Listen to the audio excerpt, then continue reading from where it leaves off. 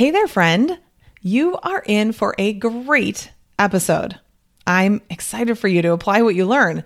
But after that, which episode will you listen to next? It can feel a bit overwhelming when there are so many episodes to choose from.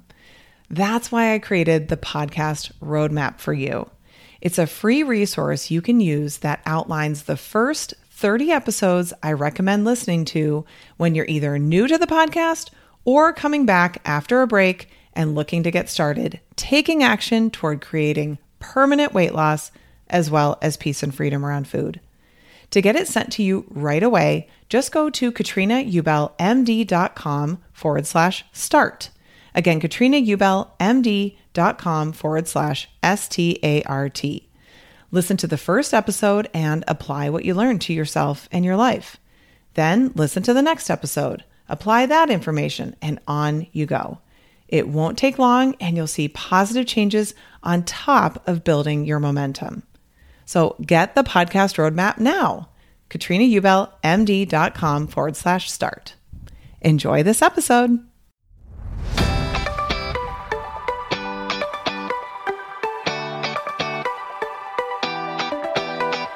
Welcome to the Weight Loss for Busy Physicians podcast. I'm your host, Master Certified Life and Weight Loss Coach, Katrina Ubel, MD.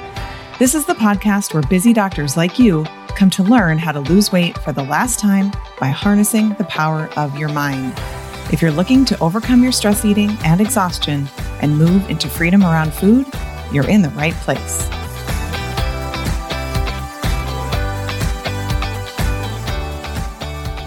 Well, hello there, friend. Welcome to today's podcast.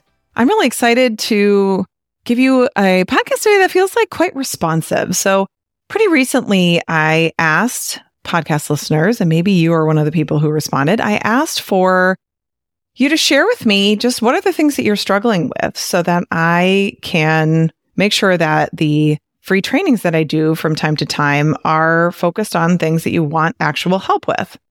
And you came through and you answered those questions in a super helpful way. But what I also noticed was your answers gave me a lot of ideas for podcast episodes. Maybe there were some things on there that aren't probably suitable for a full training, but still could really, really benefit you and benefit other women physicians as well. And so today's episode is one of those.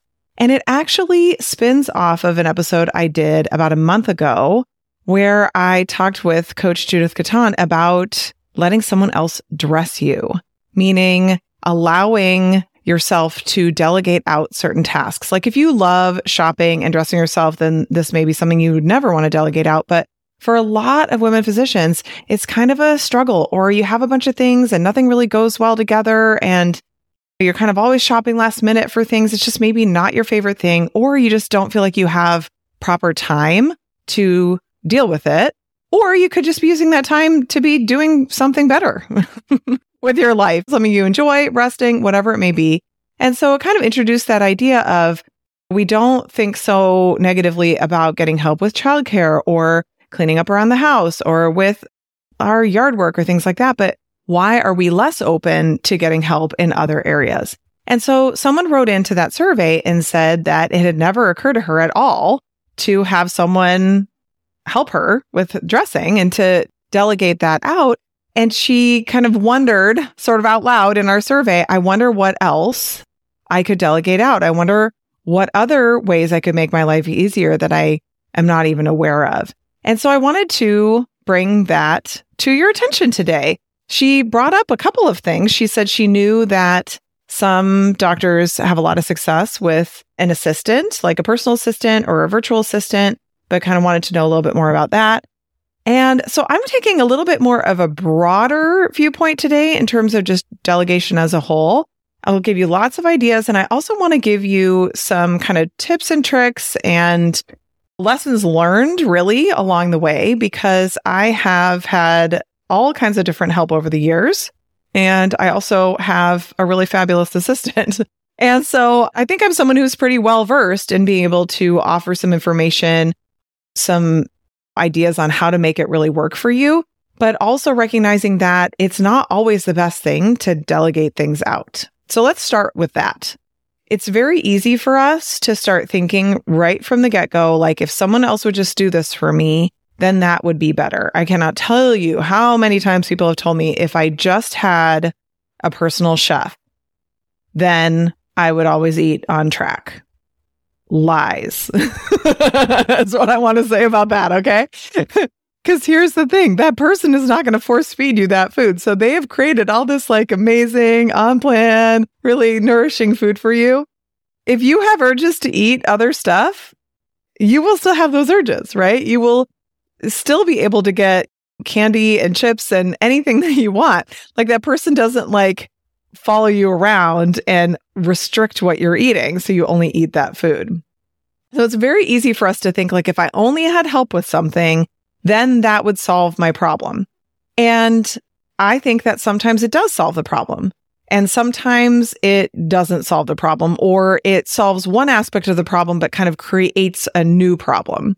And so I think the first thing that we need to do when we're thinking about delegation, or we really feel like we're just like stretched to the limit, is just like take a step back and look at everything and kind of look at it with some fresh eyes before making any sort of rash decisions or reactive decisions that we come to regret later.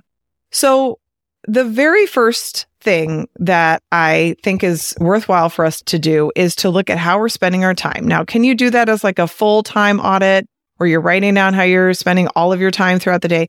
You absolutely could do that. Is it necessary? I don't really think so. I think in general, most people know what they're doing to a certain extent. And so you can look at it from that angle. But I think what's even more important is, what do you like to do and what do you super duper hate to do? Like, what are things that there is just, oh my gosh, if I could just never do that thing ever again, that would be the best thing for me. And what are things that you're like, I don't mind doing that so much. I just feel like I'm really stretched to the limit and I can't do it. So I think those two things are very, very different. So I'm gonna kind of give you an example from my own life that was really eye-opening for me. So let's talk about cleaning the house. And oh, by the way, I'm going to say this now. I'll probably say it again because I really, really, really want to stress this to you. Please do not compare your own situation to examples that I give or stories from my own life. What's so important here is that we each need to just figure out what works for us in our own lives. So please do not take it as like, oh my gosh, Katrina does this and I should be doing that too. No. What I would suggest is, if you want to think that way, go, oh, Katrina really thought about all this stuff. I should think about it with my life too, and then take action accordingly. It's not what I do, it's how I thought about it. Okay? That's what I want to give you as an example. So way back when my husband and I got married, it was right before intern year started, our residency. And when we got married, I think I had a shower or something where somebody asked everybody who attended to give their best piece of marriage advice. And a family friend on my husband's side, the husband and my husband grew up together. The other husband and his wife, they're both doctors, and they were, I don't know, are they like 3-4 years ahead of us? 5? I don't know, somewhere along those lines. So they had been kind of at the 2-physician couple thing for longer than we had. And their piece of advice for us was to hire a cleaning lady even when we felt like we couldn't afford it.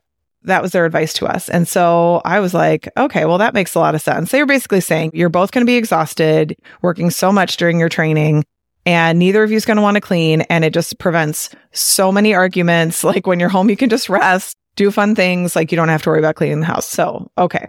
So we did do that. And we found, I think at first we started with just like once a month because we were interns and really not making very much money at all. And then gradually over time increased that. And then for years and years and years and years, I had someone cleaning the house, like many, many, many, many years. Then a little bit before COVID, I had the same person for so long, and she decided to transition out. I think doing that work ongoing can sometimes be pretty taxing on people's bodies. So from that time on, we were kind of trying to figure out what we wanted in terms of household help. And I'll spare you all the details of all the different things that we tried, but we ended up a few years ago hiring someone to be kind of like full-time help in the house. I had kind of gotten the idea, like it was inspired to try it from some people that I know. And I thought, you know what? This might really be the thing. This is like the ultimate in household help. So I hired a full-time person to clean the house, cook dinner every night, grocery shop, and do the laundry. Those were like the main tasks. And so you may think, oh my gosh, like she had it made. It must have been the best thing ever. And what I'll tell you is that there were some things that were great and there were some things that were not great. And because of just personal circumstances for the person that we worked with her for several years. And then she transitioned out a little while ago. At first, it was really easy to think like, oh, I need to find a replacement to do the same thing. And then I decided not to. And here is what I found out. So I was like, okay, so we have been married now. This will be 23 years. Yeah, 23 years. We've basically had a cleaning person our entire marriage. And I was starting to feel like, you know what? I think maybe I want to clean our house ourselves. Part of it was that, to be honest, I felt like the quality of the cleaning was not really kind of like to my standards. Do I have high standards? I think so. I mean, especially when the compensation, warrants it. I think so. Yeah, I think the house really should be spotless. And we're not particularly excessively dirty or messy people. So I felt like that was a reasonable expectation. But I also just had this sense of like, I think we need a break to figure out what it is we need next. And I don't want to hire somebody and then it's just not the right thing. I will also tell you that anytime, and you may know this already, anytime you hire somebody to do any work for you, it's one thing when it's like they come and service your furnace. I mean, that's like kind of a different story. But even so, I mean, you do have to manage them a little bit. But when you have someone working for you, you have to manage them and you have to care and you have to give them feedback. You have to follow up with them on things. And to be honest with you, I was really kind of tired of doing that. I was tired of seeing something that wasn't done well and then thinking, oh my gosh, now I have to remember, like write it down to be able to share with this person so that they can do it when I could probably just do it myself in 90 seconds. You know what I mean? So I will also say that I never would have tried this idea of cleaning our house ourselves if my children were younger. So my kids right now are 10, 12, and 18. And so I also felt like, no, this is for sure a time in their lives where they can start contributing more.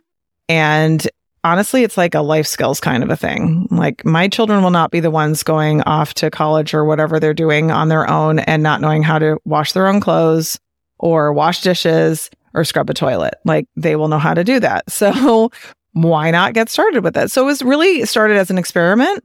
And if anything, it's just gotten better and easier. So I've been super shocked at how much I've enjoyed not having a cleaning person. This is my point. Here's what I hope will resonate for you, what I'm about to tell you, because I was shocked that I had this experience, but it kind of makes sense if you think about it. Back in the day when I used to overeat a lot, I used to cook and bake a lot as well. I actually realized this during the pandemic.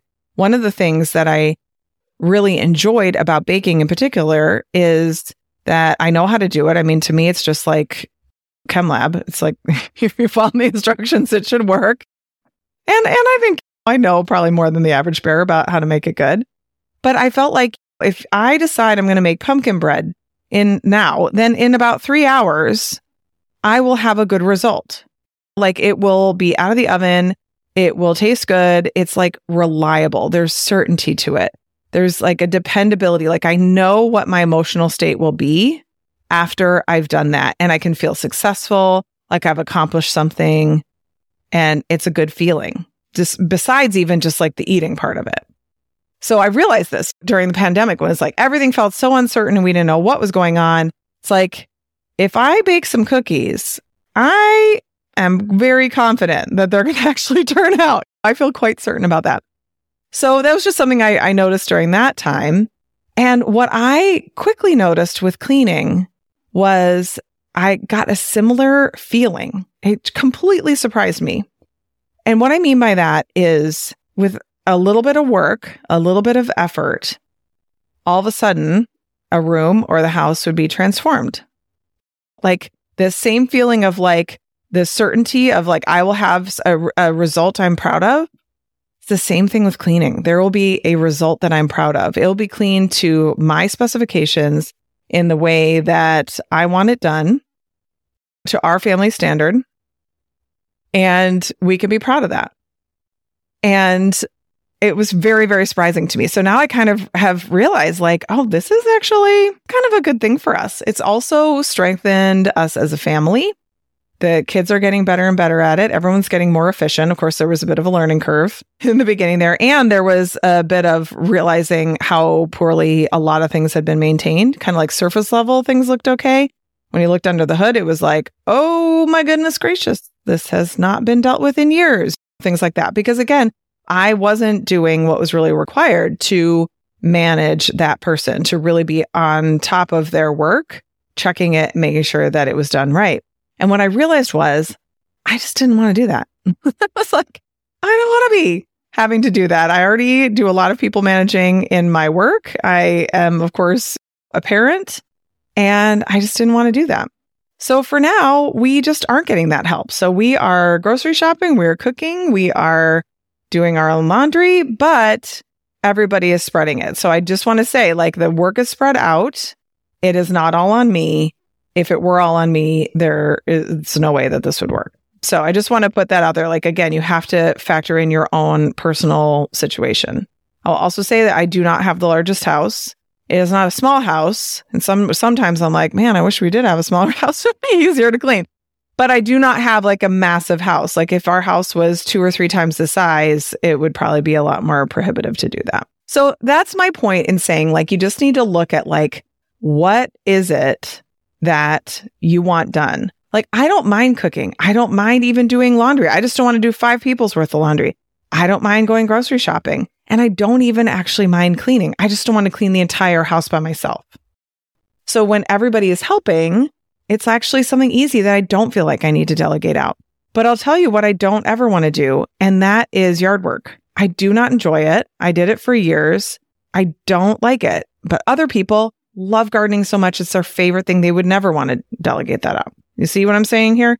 So it really comes down to, what do you enjoy doing, or what do you not mind doing? Maybe it's not like your idea of a good time, but it doesn't really bother you. Some people say, I hate grocery shopping. I'm like, I don't know. It just doesn't bother me. I like kind of seeing what they have in the produce section, and it's fine. It's really just not a big deal for me. So if that's the case and you're fine doing that, maybe there's some other things that you would like to delegate out. It could be that going through your email inbox is like absolute torture and you need some help with that. So I think a lot of doctors are really familiar with like cleaning, laundry, landscaping help, childcare help, all of that kind of stuff. But there's other ways that you can be supported when you really need to. And I think, again, like for some people, they may just need a little bit of help. Some people may need a lot more help. And luckily, there's lots and lots of options in between. So I actually want to start off first with talking about having a scribe if you are very much clinic-based. And this is something that I've talked to clients about over the years, a little bit here and there. And I think having a scribe is kind of more and more accepted. And there's lots of data now showing how helpful it is to have a scribe. But what I found is that there definitely are employers who will not pay for it. So they'll say to the physician says, hey, it would really help me and this practice if I had a scribe. And they say, yeah, we're not going to pay for it. You would have to pay for it out of your compensation. And that is often kind of a non-starter for people. That's just kind of where the conversation gets shut off. What I want to do is just have you consider it a little bit more. I just want to encourage the open-mindedness of, even if you had to pay for it yourself, could it be really, really helpful for you? So I did a little Googling, a little researching here to find out what specifically they're helping you with, so that you might be like, I kind of know what a scribe does. Like, I just wanted to make sure that you really know, but also what data, true data, shows having a scribe does for you. So really, a scribe is not making any decisions. Okay. So they are basically doing data entry and charting for you. So many times the scribe is in the clinic room with you. If you're hospital based, they would be, following you around basically with a computer. And so they're doing the charting while you are asking questions, taking the history, and then you can say out loud what you're finding for the physical exam, and they're charting all of that. And any data entry that needs to be put in, any just information that needs to go into the patient chart. So that's really what they're doing. It doesn't sound like a lot when I say it like that, but really what scribes have shown to do is to decrease wait times. So if you're somebody who's behind a lot, it really could help you to tighten up that to be a little bit more prompt and on time. Increases patient satisfaction. I think that's what a lot of people are concerned about. It's like the patient will totally be, they won't like it, but it increases patient satisfaction.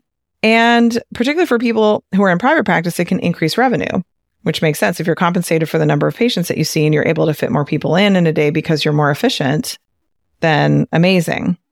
But there were a couple things that it was interesting when I was researching this that they didn't mention. And I was like, it's just such a testament to the way people think these days that they're just ignoring this part of it, like ignoring the wellness piece of it.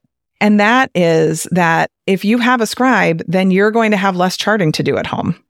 So if you struggle with having to chart at home, staying up late, dreading the charts, eating or drinking while you're trying to get through it, that could be over by hiring a scribe. Okay. You could just get home earlier. Like you could not work at night and get home on time and have it just all be done. Now, again, does the scribe have to be trained? Yes. But also it can help you to practice being a little bit more okay with, as we call it, B- work. Like, does everything have to be written by you, entered by you? Maybe not. Something to consider, right? And then I actually found something like, how much time does a scribe really save you? So this was a published study on cardiologists, okay, who are clinic-based. And this study showed that the scribes saved the individual cardiologist 1.25 to 4 hours per day. That is really pretty incredible if you think about it, right? Freeing up a little over an hour to 4 hours per day of your life. Think about what you could do with that. One of the main concerns that the person and some other people wrote in about it too, what they said was like, how do I find time to do this work on myself so I can stop overeating? I get it that it's a mindset thing. I get it that I have to work on my mind. When am I going to do that? Well, here's 1.25 to 4 hours of your day handed right back to you. So very, very interesting. And I think what I want to really encourage you to do is to open your mind up to just finding out more rather than telling yourself it's not going to work. Rather than telling yourself, well, then they're full time and I have to offer benefits and this and the other thing. Maybe you don't. Often scribes are medical students or people, maybe they're not medical students, but people who want to go into medicine. They're students who have the time to do that and are interested. They're focused. They're smart. So like, does that mean that eventually you have to get a new one every year or two? Maybe, but then you get really good at training them up. You have examples for them. You have systems and processes set up. And then there you go, right? Like, what if you had someone 2 or 3 days a week? So it was a part-time thing. Like, what if it's like the mornings are okay because you catch up during lunch, but the afternoons are what kill you. And so you have a scribe come and help you in the afternoons. Like just opening your mind up to letting your brain solve the problem and try to make it easier. What I notice a lot of doctors doing, and just a lot of humans in general, but a lot of doctors is a lot of like, and I mean this with like the absolute utmost respect and love. It's a lot of wallowing. It's a lot of like, oh, it's just so bad. It's just so hard. Yeah, okay, we can spend a little time there. And then what are you going to do about it? What are we going to do? Let's move forward. Let's figure out a solution. So a scribe might be all that you need to be able to tighten up the work so that work takes an appropriate amount of time for you, and then you go live your personal life. Okay? So that might be all you need. But now let's talk about some other options, because this is actually something that the one person specifically asked about. And I think it is something that a lot of doctors are using, but maybe isn't talked about quite so much. And that is having some sort of assistant. So typically, doctors may have somebody who's like a shared admin kind of person, or maybe like an office manager who can help with some things. But what I'm talking about here is someone who is at least part of the time dedicated to you. And so there's different ways of doing this. And again, like I encourage you to do your own research, really look into things. I've actually done pretty much the majority of what I'm going to tell you about here in one way, shape, or another. So do feel like I have some things to say about it. But when I'm talking about it, just listen for like what would actually help me the most and what makes the most sense. So first, let's talk about having what's called a virtual assistant. So a virtual assistant means that they are a real human being. This is not AI, but this is someone who doesn't necessarily live in town by you. And in some cases, this person may be in your country. They don't necessarily need to be in your state if you're in the US, but they may be in your country or they may even be offshore. And I think there's pros and cons to both. But what we're finding more and more is there are a lot of companies who hire these VAs, these virtual assistants, and train them up and will help match you with someone. And then if it's not a good fit, they'll find you somebody else, or say that person transitions out to do something else, then they'll find you right away, their replacement. But the VAs themselves then have some support from that company, and then you're just paying the company for the service.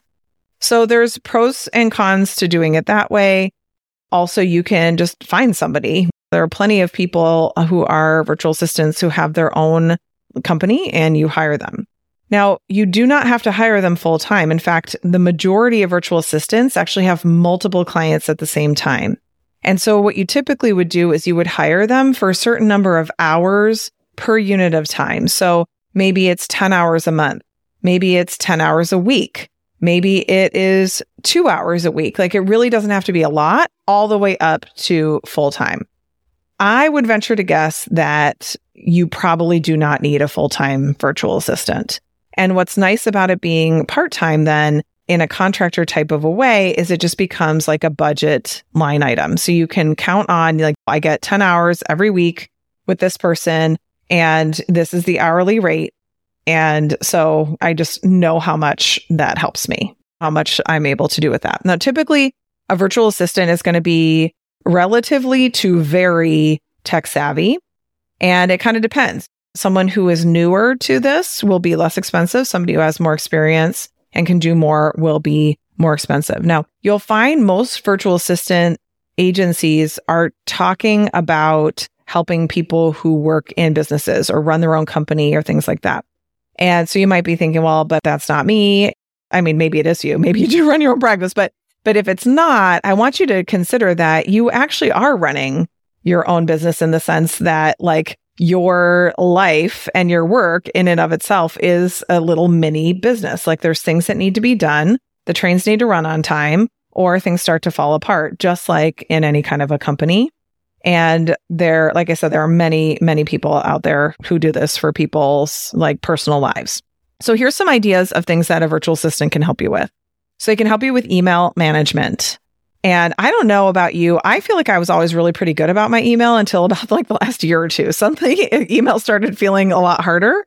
And I am pretty ruthless at unsubscribing to things and stuff.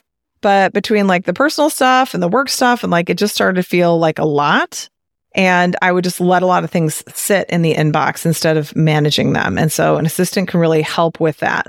Like with training, obviously you have to teach them what you want, but with training, they can help to manage some of that stuff, flagging things for you that need your attention, reminding you about things if you need it. Sometimes I feel like I just sort of like need to talk it out with like a human, like as anybody. And so, I mean, I meet with my assistant virtually, even though she is in town. I meet with her virtually for 30 minutes about once a week. And we talk through some things that we have pending that she has for me. Sometimes I have some things for her. And the rest of the time, we're just communicating online. So just as an additional little idea, this has worked really well for my assistant and me, is we actually use a program called Front. So I think it's frontapp.com, I believe is how you can look it up. And it's really meant for companies who have like a group company inbox and multiple people answering those questions and answering those emails. And so it allows people to communicate sort of behind the scenes, but within the email program. So I still am using my Gmail. It just pulls into this app, like your work email address, any of those. You're not changing your email address at all. It just pulls it into this app. And then what's really cool is within the app, we can communicate about certain emails.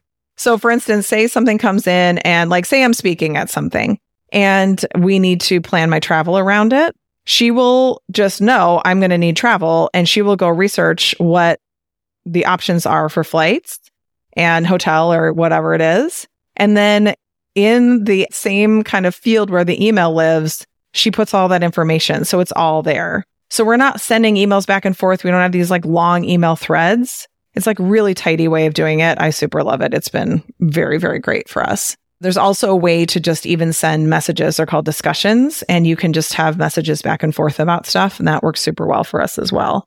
So, I mean, email for certain people, it can be a lot. Now, I will also tell you with 3 kids who are involved and have all their things, like the volume of emails that come in for the different activities and school and everything, it can really be a lot. And so she will read through all that stuff, the weekly newsletters from school, and ask me like, hey, are the kids going to do this? Or let me know if they're going to do that. I'll sign them up.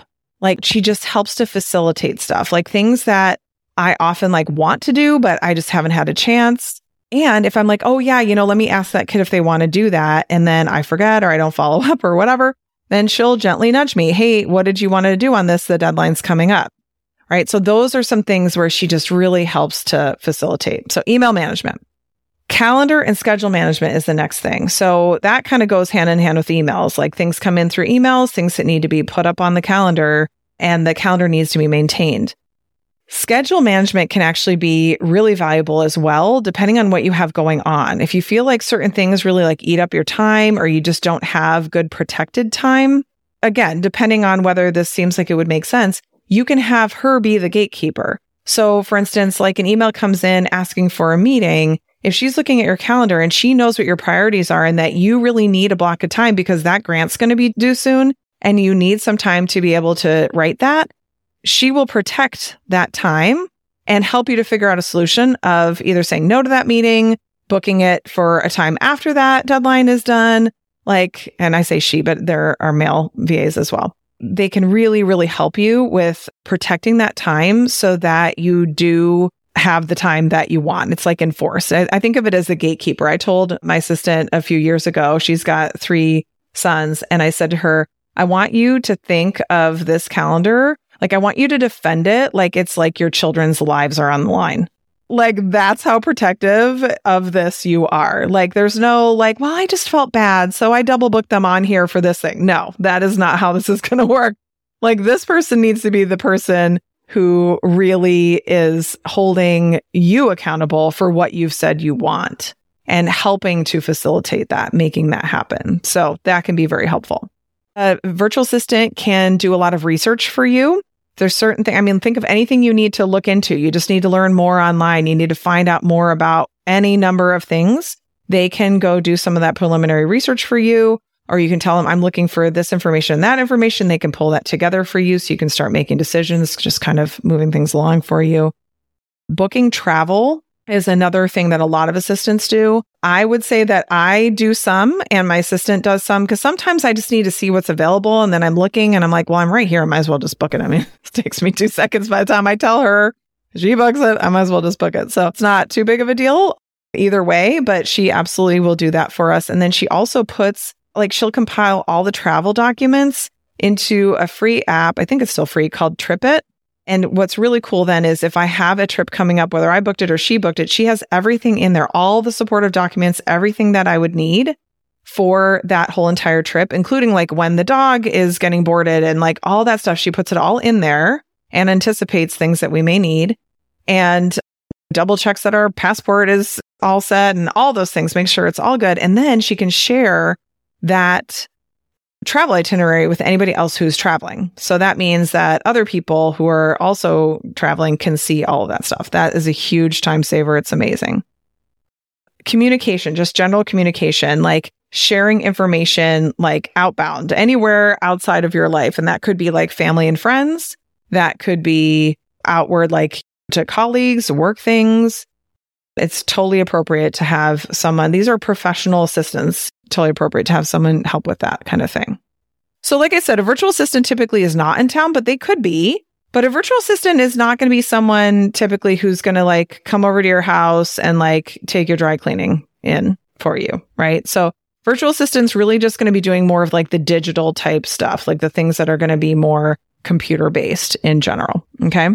Now, then there are personal assistants or executive assistants. So my assistant works full time, but I own a company. And so she actually has significant responsibilities within the company that are not just assisting me.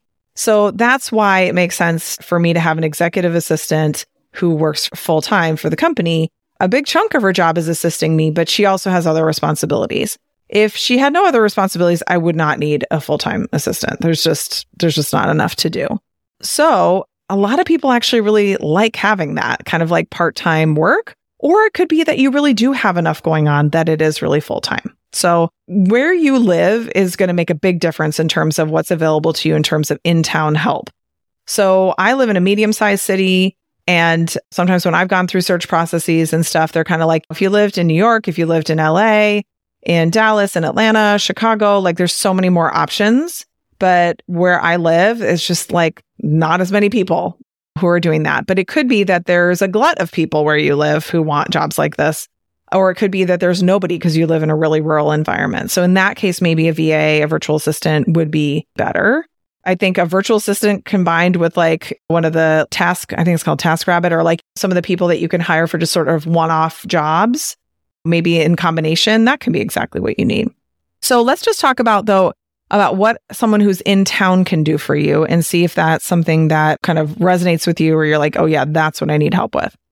So they can help with errands, right? Returns, dry cleaning to and from, picking things up. If you ordered something, it needs to be picked up, like dropping off donations, things like that. That's a very typical thing. Often a personal assistant would not be somebody who would be doing like your full-on grocery shopping unless you gave them a list and trained them on how to pick the strawberries you want or whatever it is. You have to teach them to get what the things are that you want. Now, other people might be like, yeah, I use Instacart for that. I don't need that. Whereas other people may want to kind of combine all that. You may be using a bunch of like little services here and there, and you'd like more one person who learns how you like it, and then they can do that. But typically, they're not going to come in and like put together a meal plan for you, typically, most likely. And that's what I want to say is like each assistant, each person is going to come with their individual strengths, experience, interests, things that they're kind of better at than maybe other things. So it's important that you get clear on like what are really the things that are most important to you, making sure that this person has experience or expertise in that area. And then the other things might just be kind of like a fun additional. Okay. Selling items on Craigslist or Facebook Marketplace. You have things you're like, I don't really want to donate it, but I need to find the time to like deal with like the back and forth and getting the thing sold. That's a great thing for an assistant to do. Any kind of billing issues, disputes, things like that, you need to call the health insurance company. You need to call the credit card company about this one thing or the other thing. To do these kinds of things, there needs to be trust. This is not something that like day one, week one, you're having your assistant do for you because they're like digging into your personal stuff. But particularly when you have a professional person or someone that you spend time with over the course of time, you build up that trust and become something that you may want to let them do. If you do any kind of like holiday cards, you need help with like birthday and anniversary gifts and cards, like keeping track of those things. They can be the one who's like 3 weeks ahead going, hey, so-and-so's birthday is coming up. It's a milestone one this year. I know you had said you were interested in whatever. Now would be the time to do that. That can be very, very helpful as well. If you need somebody to be in your home, receiving packages, receiving deliveries, things like that, that can be great to have with an in-town person. And actually, the holiday cards and all the other gifts and stuff, a virtual assistant could maybe do that too. Just helping with that may not always be like their biggest strength, particularly if they're maybe in the Philippines or in India or like in other places. That may not be something that maybe makes the most sense to have them do, but maybe it does. It totally depends on the person. Coordinating and being present for home repairs and workers. So, how often is that an issue? It's like, I need the chimney repair people to come, but someone needs to be there to receive them, and you work full time outside of the home. How do you do that? Or maybe, you ask a relative to come most of the time, but that's not working out because that person is ill right now or whatever it is. Like sometimes we need help, and that's a great thing that somebody can do. And that way you let your assistant know, these are the issues, these are my questions, and then they handle the whole thing. Helping you go through your mail. That may be something that's a problem for you, maybe not. Like just somebody to go through, pull out all the junk that you don't need and pulling out the things that you do need for you. Some of them might be able to help you with decluttering. And this is like for home or office, even basically some organization.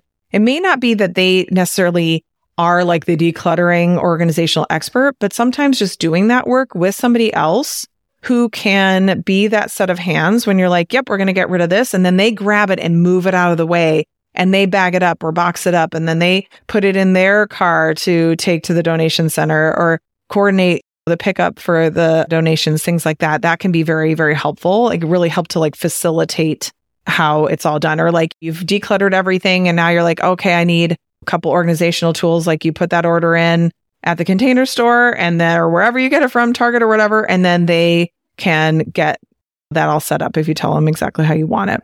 They can do what's considered like concierge services. So things like reserving tickets for you, booking restaurants, scheduling classes, canceling things if needed. I've definitely used my assistant when I found out that some concert tickets that I wanted go on sale at 10 a.m. and I'm coaching at 10 a.m. that day. Like, there's no way I'm going to be able to do that. And then she'll get on and do it for me. So that's very, very helpful. Ultimately, what you want to make sure that they're doing is setting up systems and processes so that if you need to replace them, whether they leave or you need to let them go, you can personally follow those systems and processes until you bring someone new on and then you train someone else on it, right? It's like if you have a really great system, then you want to continue that system with a new person. So it's important that that's all set up and documented and it's like a pretty seamless handover if that's needed. Those are a lot of more like in-town things, like people who are like there with you. Ultimately, they might also even be able to do some like project management types of things, helping you with some decision-making on things, tracking deadlines. You know, if you are like busy planning an adult child's wedding or whatever, like they potentially could help you with a lot of those things. So where do you find these people? The first thing I would suggest is a Google search or maybe multiple Google searches. Another thing you might want to do is just ask around. I know that there's definitely online communities where you could definitely ask around or just asking around the local people, other local doctors or professionals and seeing who they're using, what they know about all of it. If you are wanting someone who's local, then I suggest, and this is from experience, I suggest using an agency to find that assistant. So I did that and I'm really, really glad that I did because I was creating a new position and the agency kind of, to a certain extent, knew what I needed more than I did. And not that I didn't need to tell them what specifically I needed help with, but they really knew what to look for because they do this all the time. And so I would suggest at least talking to them about it. It is a little bit more of an upfront cost. But the key thing with an assistant is that you want the person to be someone who you can have a long-term relationship most of the time. Now, it could be that you're like, no, I don't really care. And if it's a college student and I need to replace them in another year, like it's not a big deal to me, then online services, even like care.com or places like that can be really helpful. But you might want to talk to an agency just to find out if that is what you want. I found the agency experience to be similar to what it felt like when I used a nanny agency a few times over the years when I needed nannies. In that sense that they know where to post the positions. They really know how to write up the job description. And then they usually will support you in the onboarding. If you're having any problems, they'll help assist with that because they really want it to work out. And then if none of those are in the picture for you or an option, you may want to consider utilizing your network. Maybe you have a family member or your best friend's sister could use a little extra money and she's super organized and she wants to work a little bit part-time with helping with things. Like that would be something to explore. I would say that it just kind of depends what you're looking for and whether you want to train the person up or whether you want them to come already having experience. I think both can be fine. A lot of it just comes down to what your needs are, expectations, and things like that. The thing you have to remember is that people cannot read your mind. You have to tell them, you have to give them feedback when they do things that you would prefer they didn't do like that. The answer is not, oh, well, now I'll take it back and I'll just do it myself. Like you have to actually give them feedback and tell them, no, I didn't like that. And that way that you acted was unprofessional. This is something that I have learned in the last several years to become, when I say more comfortable with, it doesn't mean that I'm comfortable with it, but I'm less uncomfortable with it. Where before I was so uncomfortable, I could not bring myself to say anything. And then I would just stew inside and get mad. Now I'm willing to actually say, hey, yeah, we're not going to do it that way. Or I see you did it that way, but it needs to be this way instead. Again, it doesn't mean that you have to be rude or mean. Helping people to do their job well is actually a gift to them. And they're only going to know how to do their job well if you tell them, right? Like very often, many of us take any kind of feedback. If we receive it as criticism, then we don't want to be criticizing other people, when that is not actually what feedback is. And it helps people to really do their best. Okay, so here are some tips. I kind of mentioned this, but I'm going to say it again. You really must invest in whoever you have helping you. So if you're like, I'm going to have this person do this and this person do that and that person do that, you may find that your life becomes more complicated managing all these people than it would be if you just did the tasks yourself. So you want to be real careful that you don't like over delegate out so that you have a whole lot of balls up in the air just with the people that you're managing. What I noticed with the cleaning was that I actually felt so much more at peace in my own home. I was shocked about this. Now, I also work from home full time, and I didn't realize how much having someone in my home was kind of on my nerves. You know what I mean? Like, I kind of knew it, but like once that person wasn't here anymore, I was just like, oh my gosh, this is an absolute dream. And so trading off the ability to have some solitude for cleaning my own home, yeah, right now it makes sense. And of course, I reserve the right to change my mind, and I will change it at some point if I want to. But for now, this is what we're doing. So it takes time to invest in these people. It takes time to build up that trust. And it requires you to give feedback and to honestly tell them what you think and what you need and let them help you. Okay. I would also say, though, that if it's not a good fit, right? If there are a couple of red flags, you're kind of like, I don't know about this. I would really encourage you to honor that and just switch it up earlier than later. What you don't want to do is spend several years trying to train somebody up to just end up in the same place. Like if there's no improvement, right? If it's like you're having to repeat yourself again and again on the same things, this is not going to work. And just transition, find somebody else or rethink it out. So like I mentioned, you must give feedback. You must also give praise. And this is something that a lot of us are not so great at. We're kind of like, if you did it well, then why do I have to say something about it? It's kind of like parenting. It's the same thing. It's like you also want to give positive feedback on a job well done. When they're doing things you want them to do, you want to let them know that that was good. We all like to know that we're on the right track, that we're where we need to be. Being available to them is an important thing. If you're really like, I cannot be available to dealing with anybody else's like days off, vacation, family emergencies, health problems, any of that stuff, then having someone like in your home or in town, it may not be the right thing. Maybe a virtual person through an agency is the right thing to do because they set up the systems and processes. And then if that person can't be there, they give you somebody else and makes it simpler for you. Maybe that's an option, right? And then ultimately, finally, my advice is to just remember that these people are humans and we want to always treat them with care and respect. There are many people, I don't think that's going to be you or people listening to this podcast, but it's worth mentioning that assistants can be treated very, very poorly or really just disrespected in terms of how they're asked to work. But at the same time, like if you are interviewing somebody and they want to work 9 to 5 and you're also working 9 to 5 and you need to be able to talk to them before work and after work, that's not going to be a good option, right? Like you need to be able to communicate, answer their questions, things like that. But if you're someone who has a day off and then you're texting your assistant Saturday night at 11:30 p.m. because you just thought of something, like really? Respecting them as humans who have their own lives and their own responsibilities, I think is really, really important. I make it a general rule to really try not to reach out to my assistant at all after hours.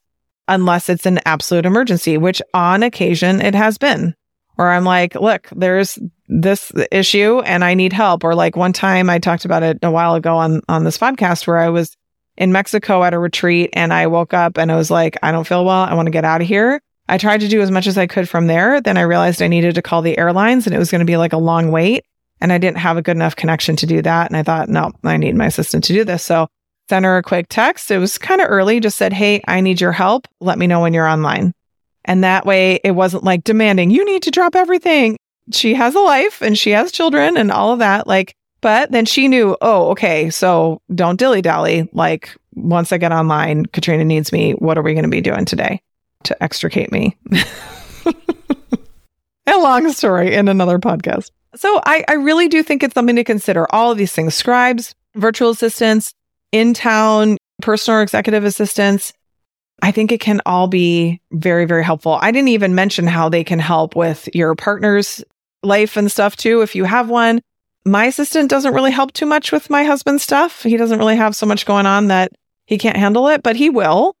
There are some times where I've said, hey, reach out and ask if she can help you with that.